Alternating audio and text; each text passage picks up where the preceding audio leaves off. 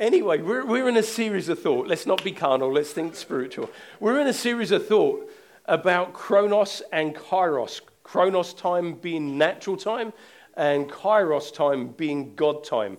Those opportune moments, those moments where suddenly God breaks in, breaks through, breaks out. You may have heard on media, social media, Facebook or whatever, things that are happening around the world where the Holy Spirit is moving in certain ways and hundreds or thousands of people are being affected. I'm really excited by that. The good thing is God is not just the God of university campuses somewhere in America. He's the God of the UK. He's the God of Bridgemere. He's the God of Leighton Road. He's the God of 2A Leighton Road where we meet right now. Which means if God can break out in university campuses in America or in Africa or here, there or anywhere, I believe he can break out here and now in our life.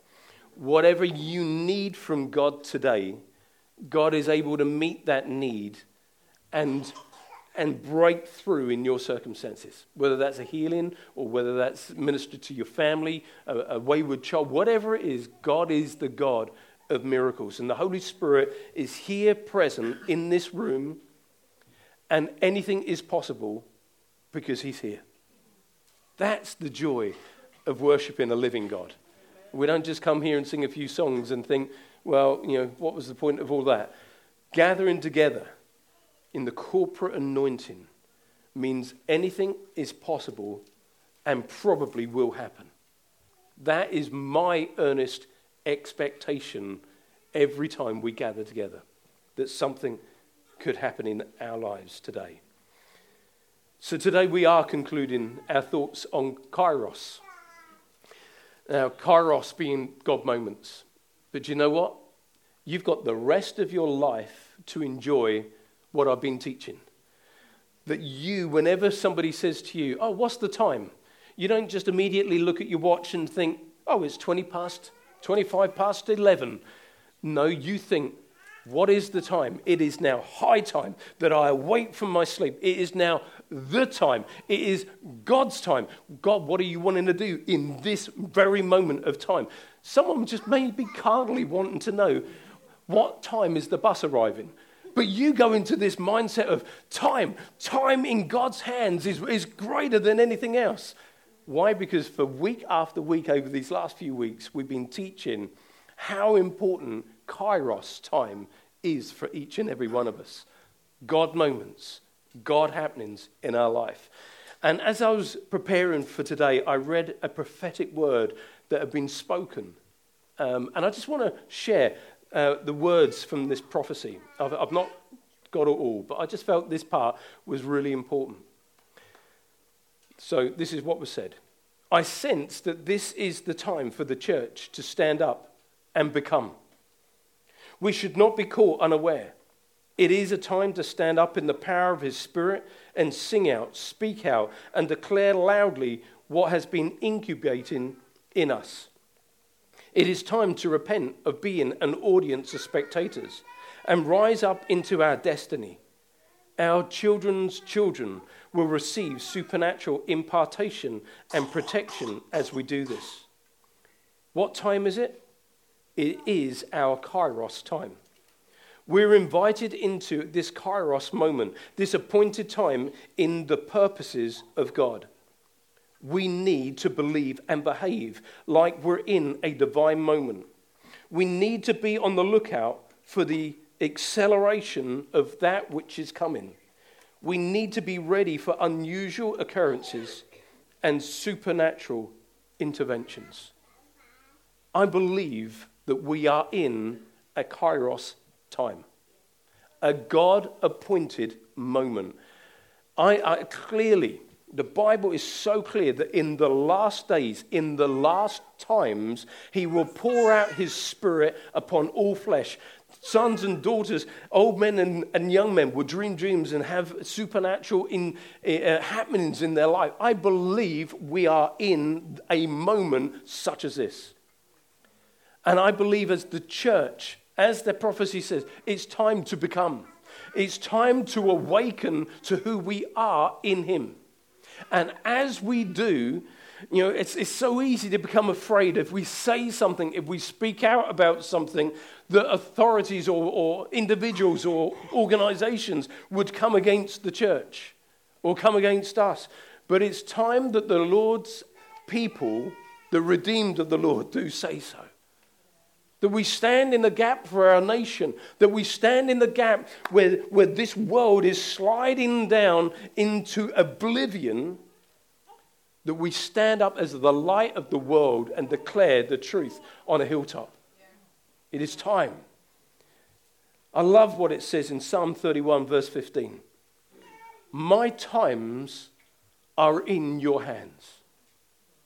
My times are in your hands. Can you say that for you? Can you say that? Because the psalmist is saying, my time is in your hands.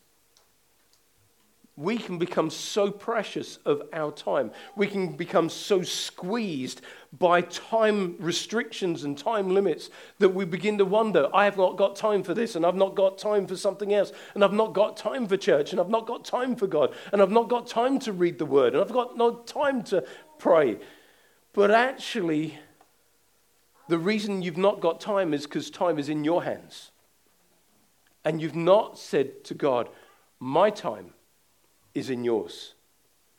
And when we get the priorities right in our life, and we hand back to God our lives and say, my time is in your hands, and you order my days, the priorities of our life will begin to change.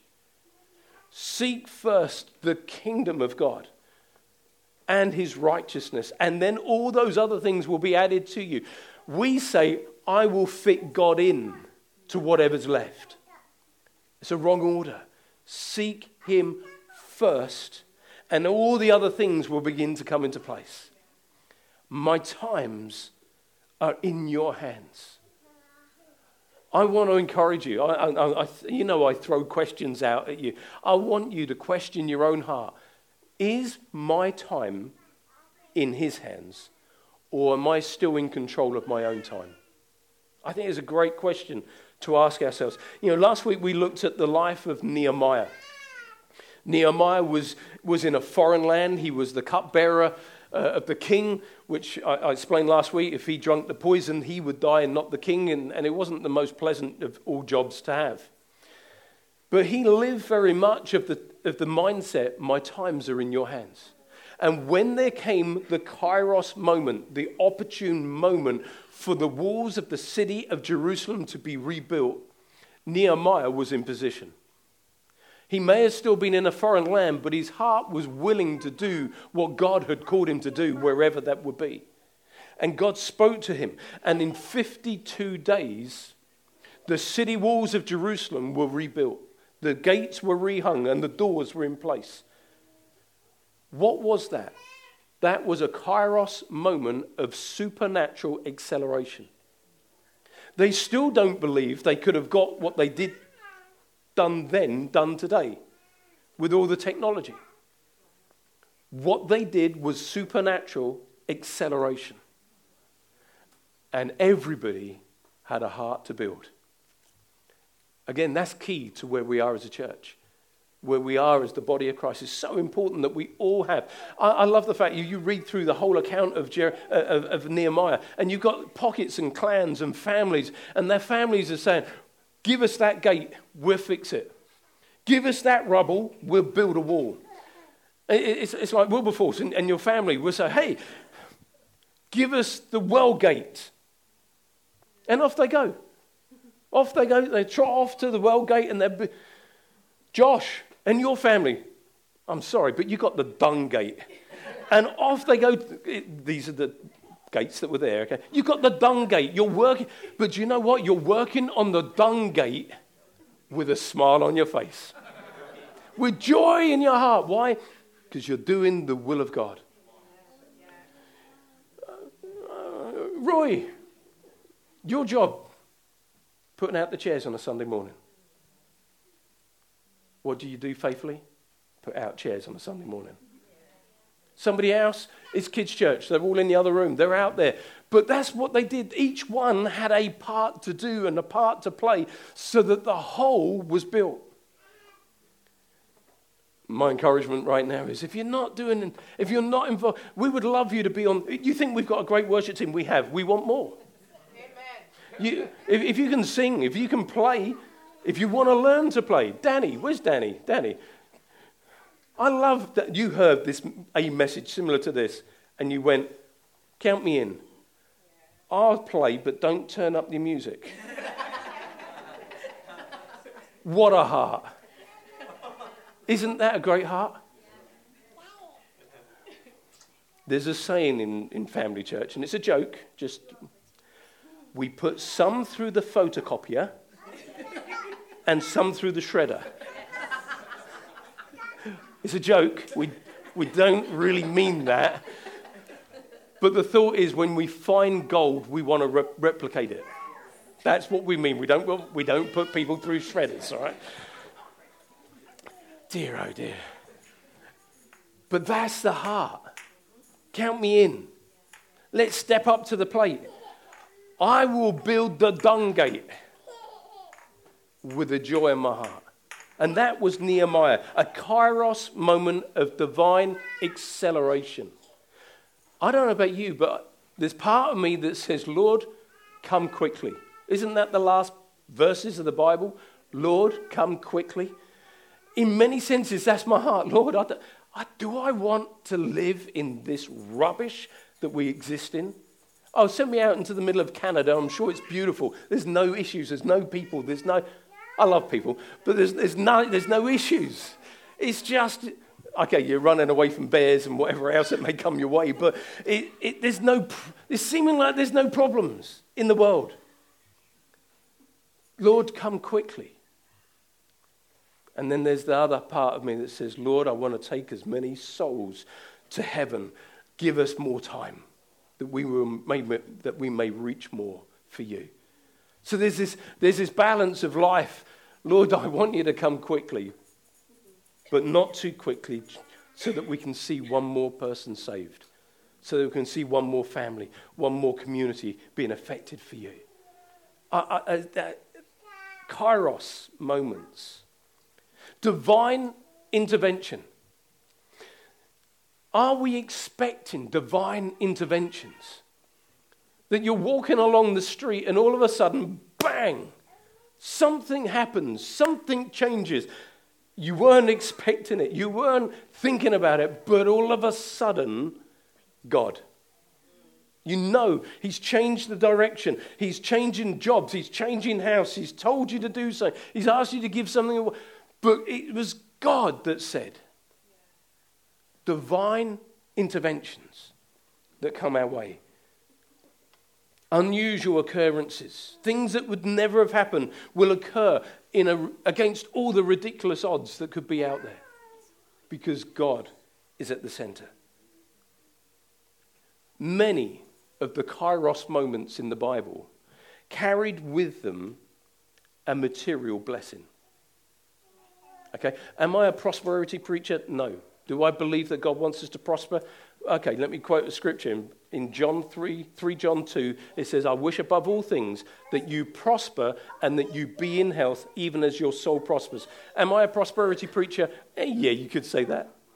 Because I believe what the Bible says, that you may prosper, whole being, including money, including wealth.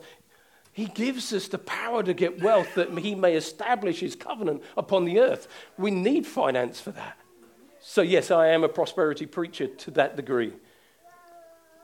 Because I believe that God wants us to prosper and be in health. Even as our soul prospers.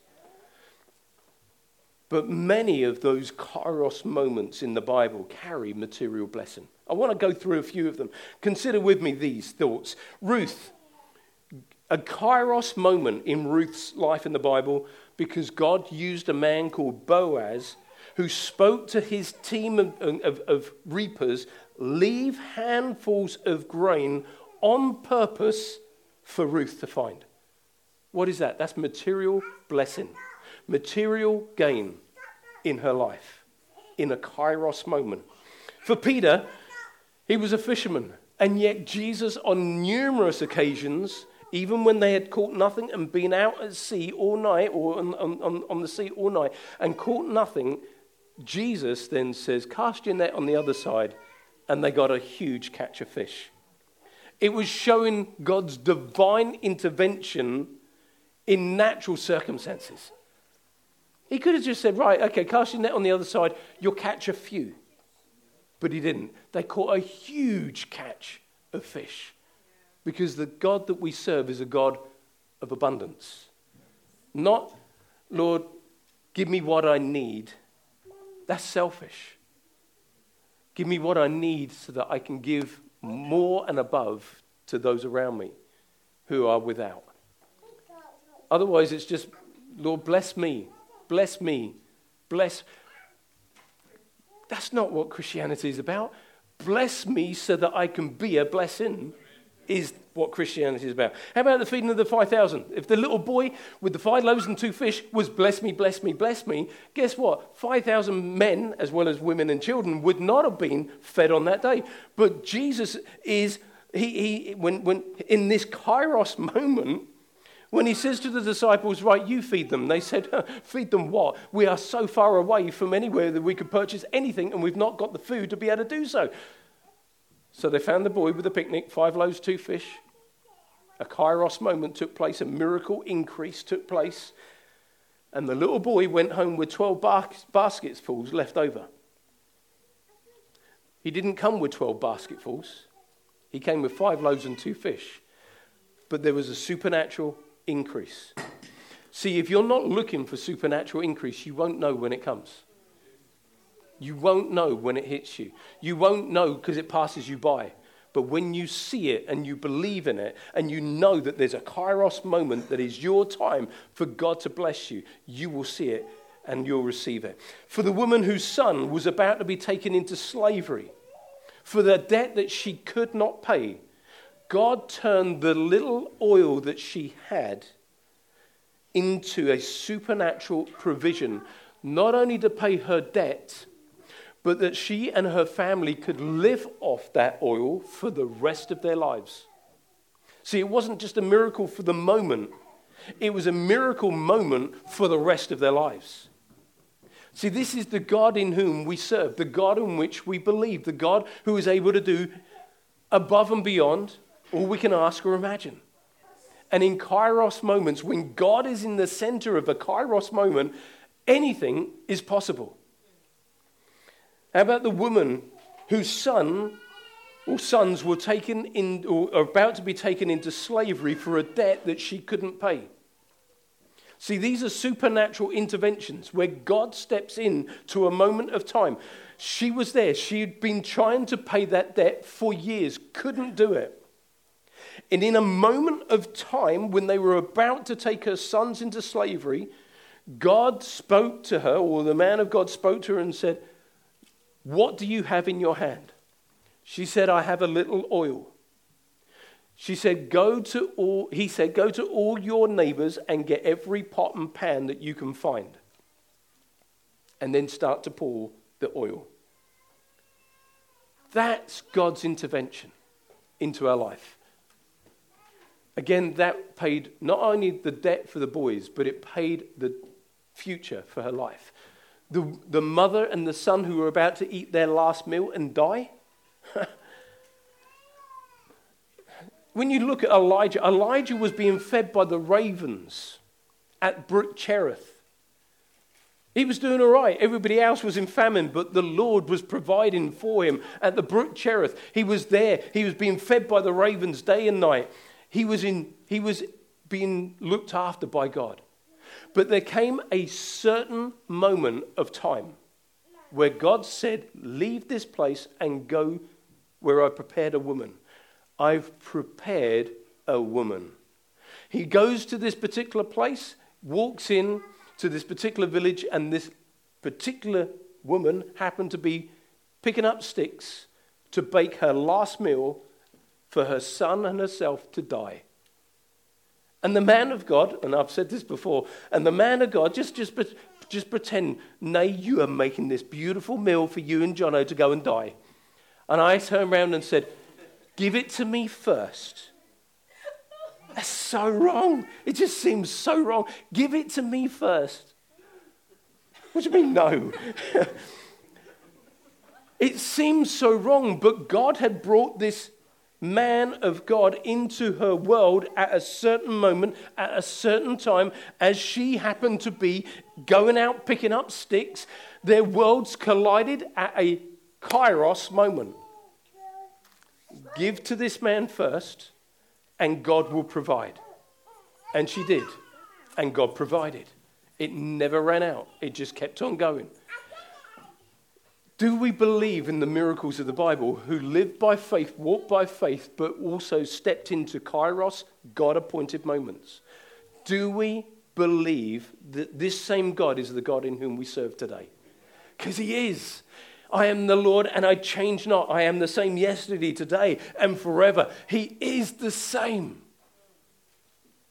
We just got to look for those moments and believe that it's him when it doesn't even seem right. It just doesn't seem logical. What, you mean to give when I have got nothing left? And yet God multiplies back. Oh yeah, use wisdom, please. Use wisdom. But God, when Jesus turns around to Peter and says, Peter turns around to Jesus and he said, Peter, Jesus, we've got to pay our taxes. And Jesus said, go fishing. Now, don't tell me that wasn't a miracle moment, that the first fish that Peter managed to catch on his own, without the help of God, the first fish happened to have a coin in its mouth. There was a coin that was able to pay the taxes. How many other fish swam past that hook? Why did he fish there and not over there? It was a kairos moment where God directed the path. We have to believe in the miracles. We have to believe. See, you may never have even thought, Peter went down and caught a fish and he brought it back and had some money in his mouth. But think about the logic. That fish could have been anywhere in the river or in the lake or wherever he caught the fish. But he caught the one with the coin in it. If God is able to direct the fish, or he's able to direct the hook, or he's able to use such an incredible fisherman as a Peter, whichever way you look at it, it was the right place at the right time, at the right moment, and God can do that for us. He can change your boss to be the right place at the right time to give you that promotion. He can change the person walking down the street, who doesn't know God, and you feel that quicken in your heart to share with them. It may not be to do with you. It's their kairos moment where you go up to them and you share the love of God and they find Jesus for themselves. It's not all about us. It could be about others. It could be that moment where God moves on you and says, give that person £100, but they didn't have £100 to pay their bill. Or maybe it could be a case where someone, like I said, God moved their heart to give us £5,000 to pay for a new van for us. God may ask of that of you. And you think, but I haven't got £5,000 to spare. I don't know if the person who gave it to us did. But I do believe that God blessed them for the way they gave to us. Because God is no man's debtor, according to the word. How about Abraham? Abraham went up the mountain with Isaac to worship, to sacrifice. In Abraham's mind, I'm going up the mountain to sacrifice my son. Isaac's going up the mountain thinking we're going to go and worship. They get halfway up and Isaac's saying, Dad, I can see the fire, I can see the stick, I can see this, that, and the other, but where's the sacrifice? In his head, it's you, son. But he didn't say that. He just kept on going, God will provide himself. God will provide for himself. And then they get up there, kairos moment. There happened to be a ram caught in the thicket that they then sacrificed. God moments, God moments, God moments, God. See, Cherie, you could be walking down the street and God moment. It doesn't have to be, I have to get my life right, I have to do this right, I have to be here, there, and I have to. God knows how to direct her life. My time is in his hands. My time is in his hands. The ultimate provision came through Jesus. I want to read this scripture. We've read it right at the beginning, but I'm going to read it again. Galatians 4, verse 4 says, "But when the fullness of time, the kairos moment had come, God sent forth his Son, born of a woman, born under the law, to redeem those who were under the law, that we may receive the adoption as sons." That Jesus died at the right time. He died in the right place. He died for you and me, for the right people, for the whole world. He died at a kairos moment. He was born at a kairos moment. And do you know what? He's coming back at an appointed time that the Son doesn't know. The angels in heaven don't know. We don't know. If you ever hear someone turn around to you and say, "I know when Jesus is coming, I can give you a date," you can either tell them that they're a liar, or you can go away and pray for them, but they are lying, because no one knows the date, the time, but we will know the seasons of when the Son of Man is coming. And I believe we are in the season. I don't know whether we're in the spring, the summer, the fall, or the winter, but I know we're in the season, because everything around us shouts and screams, "He's coming soon." Everything around me says, as it was in the days of Sodom and Gomorrah, and we know what Sodom and Gomorrah were all about, as it was in the days of Sodom and Gomorrah, so will it be when the Son of Man returns. If we're living in a time of history where alternative lifestyles are a thing, we're in it. But he said, "I'll pour out my Spirit." He will pour out his Spirit upon us. Are you open to the pouring of his Spirit in new ways and new levels in your life? None of these were coincidental moments. Actually, you can go through every single person in the Bible, and there wasn't a coincidental moment where just something seemed to happen, whether it's a burning bush, or whether it's the Jonah and the whale, or whether it's the three Hebrew children in the fiery furnace. They were not coincidental moments. I don't believe in coincidence. I believe in kairos. God moment, God time, God positioning. Whenever that happens, God is at the center of it. Let's believe for kairos, God-favored moments in our life. I shared, as I was speaking earlier, that the favor of God surrounds us like a shield. That shield is like one side of a hook of Velcro, and the favor of God is like the other side. And when two bits of Velcro hit, they stick. And that's what that word says. It's a hook. The word shield is hook. And the favor of the Lord hooks onto our life.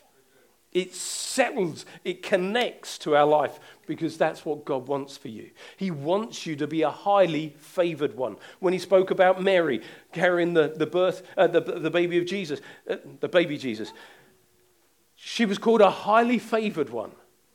What separates her from you being a highly favored one? Nothing. You are chosen.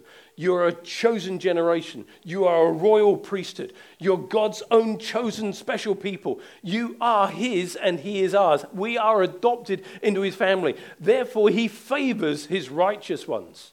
He favors your life with good things. Time and time again, you can read through the Bible and you'll see God moments in every individual through the Bible.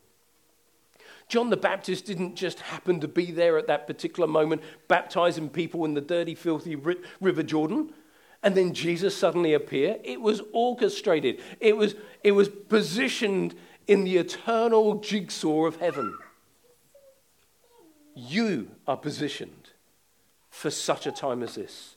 In the eternal jigsaw of heaven, you've been placed in this time for such a time. In 2023, for you joining us as Family Church, for you finding your place in God, for you having a heart and a desire more than perhaps ever more, it's for that reason. For such a time as this. I want us, as we close, because I'm going to have to close, I want us to look at an extraordinary moment in the life of a guy called Obed-Edom. Anybody heard of Obed-Edom before? I'm sure many of you have. Interesting character. So the situation is, the Ark of God's covenant had been It's always a powerful thing, the Ark of the Covenant. It's got the tablets in there. It's got the bud, the rose, the rod that budded. It's got all sorts of it. It's just the presence of God. It was Israel's most cherished and prized and protected piece of equipment, if you like. And it was in the tabernacle. It was in the holy place. And when the children of Israel went out to war, they carried out the Ark of the Covenant. And they were declaring, what were they declaring? What were they declaring? They were declaring, gone. The Lord is good and his mercy endures forever. That's what they were declaring. And as they went out to battle, the Lord is good. Why? They're carrying him. In essence, in the Ark of the Covenant, the most precious item. But it got stolen and was taken to the enemy camp. And they didn't know what to do. And they didn't know how to go and get it. And they didn't know. And it was out of their possession for however long. Then one day David says, we need to go and get God. Can you imagine it? We've got to go and get God. He's in the box. God is in the box and we need him. Can you imagine what that must have looked like? Thought, we need God's presence with us. So David and his men, they decide, right, we're going to go down to wherever it was, pick up the ark. Now, God had already told them that there is a specific way in which you're to carry the Ark of the Covenant. It is God's prized possession. It's his habitation. It's his dwelling place. So David gets a new cart. That he thought, this is good. I'm going to get a nice new cart. We're going to go down there, pick it up, put it on the back of the cart, bring it back to Jerusalem. They go down there. They are singing and dancing. They got the tambourines. They got the timbrels. They've got everything, all the musicians. They got thousands of guys. They're all having a party. So excited. They put the Ark of God, I'm going to say it in an irreverent way. They slung God on the back of the cart, even though it's a new cart, and they proceeded to procession back to Jerusalem. And as they were carrying the Ark of God's presence, the oxen stumbled, and the Ark of the Covenant began to slide. And Uzzah, he reached out to stop the Ark from sliding off the back of the cart. Bang! Struck down dead. You think, blow that? Well, that's exactly what David said. Blow that. We're not moving this thing any further towards Jerusalem. Keep it here. Who lives closest to where we are right now? Because we ain't moving this to Jerusalem until we find out what's just happened. Some bright spark turned around and said, Obed-Edom's house is just around the corner. Now, I don't know about what news travels fast, right? And that's always been the case. I'm sure before the ark managed to get to Obed's house, he had heard of the guy that's just been struck down dead. News travels fast. And Obed-Edom looks and he thinks, that cart is heading straight for our house. What shall we do?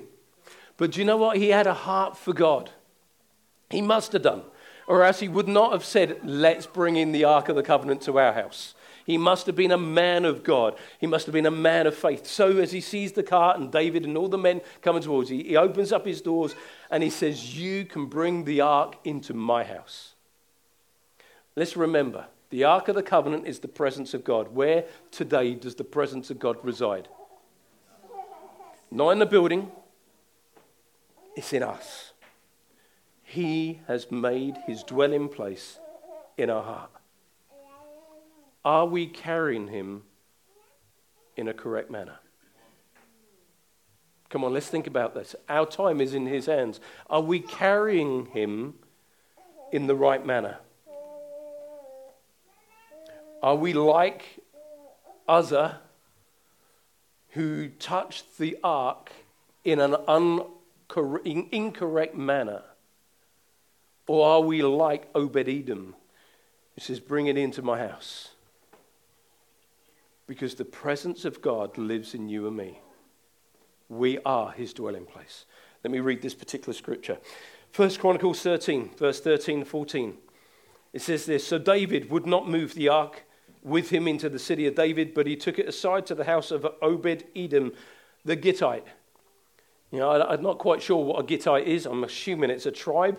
I didn't have time to go into that. But the ark of God remained with the family of Obed-Edom in his house for 3 months. And the Lord blessed the house of Obed-Edom and all that he had. How the Bible is very clear. Protect your heart with all diligence, for out of it will flow the issues of life. We need to protect our heart, this temple, who we are in Christ Jesus, how we walk, how we behave, how we live our life, not to be righteous, but because we are righteous. We don't read the Bible because we're Christians. We read it because the Word is who we worship, Jesus. And here in this moment, Obed-Edom and his whole house, everyone that was connected to him was blessed. Guess what we should be? If that is old covenant, guess what we should be under the new covenant? If old covenant is a type and a shadow and a picture of that which is to come. If the old covenant is just a shadow of what the new covenant is. If the old helps us understand the new, then our lives and everything connected to our life should be blessed because his presence dwells in me and you. Can you see that? That's beautiful. It's incredible. It's just the way, because where God is, wherever it could go, I could go in 100 directions. The time is running out. Time, chronos. Don't we just dislike it sometimes? The river of life, spoken of in Ezekiel, the river of God that flows. Wherever the river went was blessed. Wherever the anointing of God is blessed. You don't see the anointing of God on Jesus' life and something bad happening. You see the anointing on Jesus' life and people were healed. You see the anointing on Jesus' life and people were delivered. You see the anointing on Jesus' life and people were blessed. The anointing that he had is the exact same anointing that we have. You have an unction from the Holy One, and we will know all things. That unction, that anointing is on us. His presence, his blessing is upon each one of us.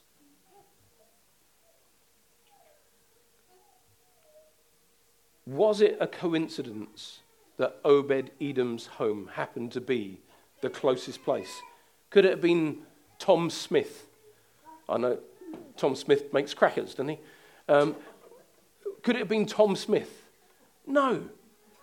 God wanted to minister into Obed-Edom's life. It was on purpose, for a purpose. How about your life? How about your life? If our time is in his hands, then he has the ability to bring appointed moments, opportune times, kairos situations to pass in our life. I'm going to finish with this last scripture and some last thoughts. All right, Ecclesiastes 3:11. Let me finish with this. Ecclesiastes 3:11 says this: He has made everything beautiful and appropriate in its time.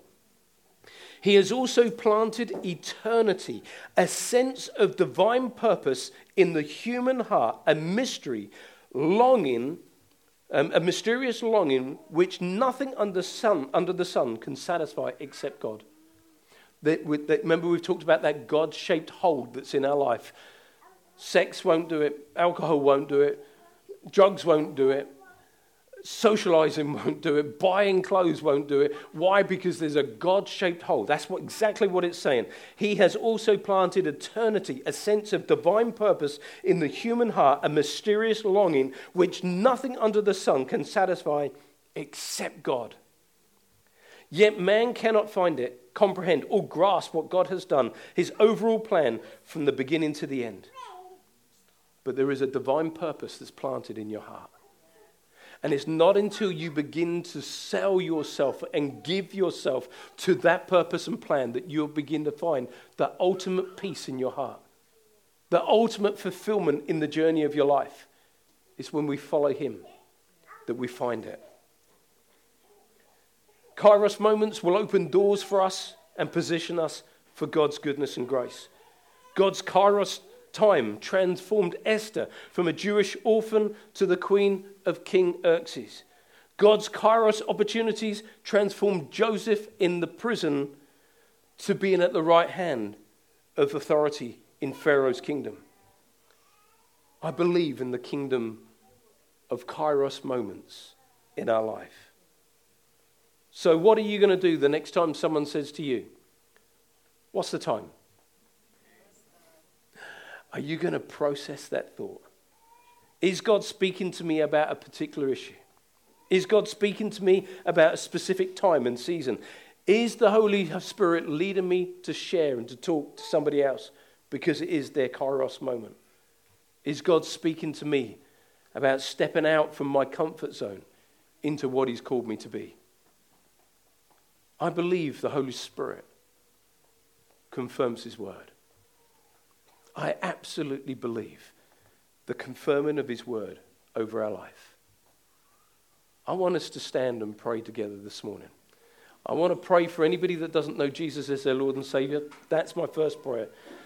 But I also want to pray for incredible Kairos moments in our life. Not just this week, but we would notice them and thank God for them for the rest of our lives. So let's just pray. Let's pray nice and loud, just in case anyone is praying this for the very first time. It's a prayer of salvation. Anybody that doesn't know him, he's the one who came, died for you, gave you new life. So let's pray nice and loud. Jesus, I want to thank you for all that you've done for me. So today, Jesus, I choose you as my Lord and Savior. You lived, you died, and you rose again for me, to give me new life. And I receive it in Jesus' name. Amen.